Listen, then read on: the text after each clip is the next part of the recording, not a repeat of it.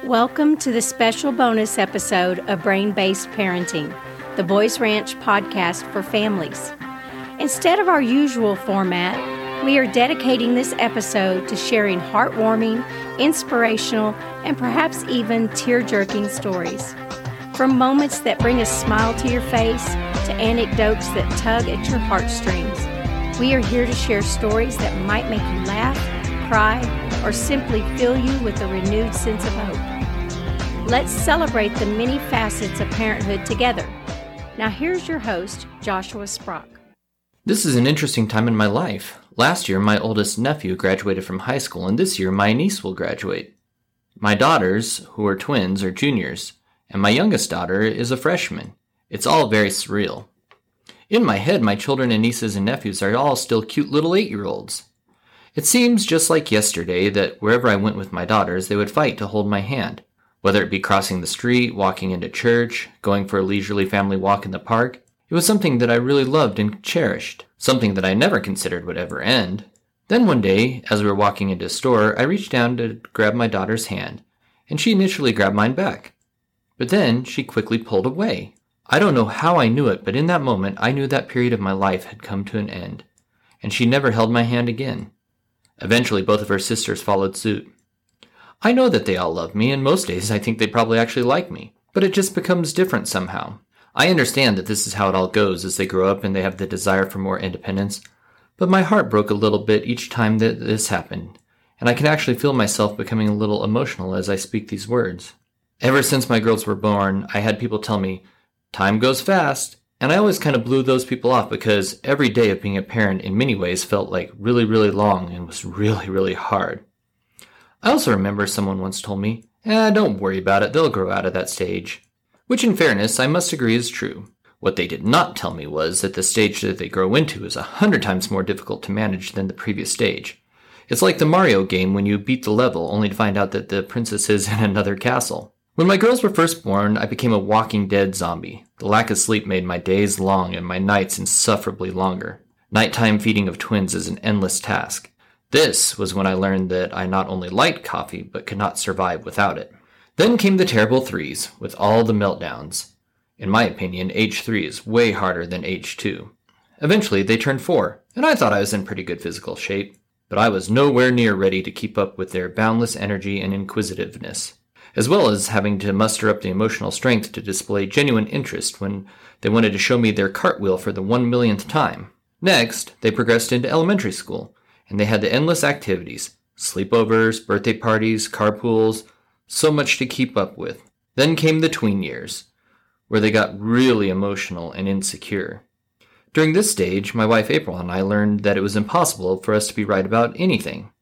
Every morning I would be asked, "Does my hair look okay?" Or, "Do these pants look weird with this shirt?" Or, "How bad does this pimple look?" Without fail, I answered incorrectly, and then they would yell, "Mom!" and go ask her. And believe it or not, she also answered incorrectly. As I mentioned earlier, each stage is replaced by a more difficult one, and this was exponentially true when they turned 14. 14-year-olds have this uncanny ability to look you in the eye and know what you are most insecure about, or what is the most hurtful possible thing that they could possibly say and crush your spirit when they say it in a way that you really don't think you'll ever emotionally recover from. Then they turn 16, and the homework gets insanely hard. On top of the fact that they're doing that homework late at night because they've either had late night practices for cross country, or their basketball game was in a city 2 hours away, so they didn't get home until 10 o'clock at night. I've never felt more insecure than when I've tried to help my daughters with their algebra or English homework. I'm guessing at one point in their childhood, my girls probably thought their dad knew it all. High school homework has totally obliterated that misconception.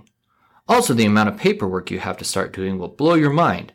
Helping them fill out job applications, ACT and SAT forms, help with taxes, getting their driver's license and insurance forms, FAFSA, scholarships, and college applications. So here I am with 2 17-year-olds and a 14-year-old, and I'm scratching my head trying to figure out where all the time went. Like I said earlier, in my head, my kids are still cute little 8-year-olds. I've come to the realization that everyone was right when they told me that time goes by really, really fast, like in the blink of an eye. So I'm trying to rationalize in my head how my experiences of hard days that seemingly would never end relate to the fact that I'm on the precipice of the end of my direct parenting journey. What once felt like an endless journey that would never end now feels like it's happened in the blink of the eye. I recently heard a friend sum up what I was feeling in the most accurate way. The days are long, but the years are short. For me, I cannot think of a better summation of what it's like to be a parent. In those emotionally draining moments, the days can feel excruciatingly long. But now, as I can begin to see the light at the end of the tunnel, I would do it all over again just so I could have my daughter hold my hand one more time like she used to. In almost every training I lead, I talk about templates and how they impact the way we see the world. I also talk about how we have the enormous opportunity to show our kids something different. This gives us a powerful opportunity to change their templates. It is specifically in those long days that we truly have the most power to do this. So, as hard as it is to do so, cherish those long days, because that is exactly when you are doing the important work in changing how our kids see the world, and in turn, how they will interact with their families when they become parents themselves. There will come a day when our time in direct parenting role will come to a close, and we'll watch them go to college, get jobs, join the military, or start families of their own. We will look back on our time with them and reflect on the impact of what we have done. It is my guess that we will all say the same thing. Similarly to how I would go through all those long days all over again just to experience the connection of my daughter holding my hand just one more time, I imagine we will all long to relive those special moments we shared with our children that God placed in our lives just one more time. And in doing so, we will indeed acknowledge that those days were indeed long, but the years were far too short. Thank you for listening to Brain-Based Parenting. We hope you enjoyed this show.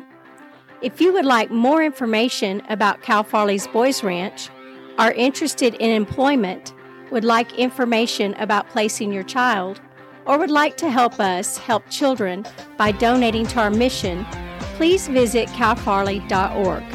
You can find us on all social media platforms by searching for Cal Farley's. Thank you for spending your time with us, and have a blessed day.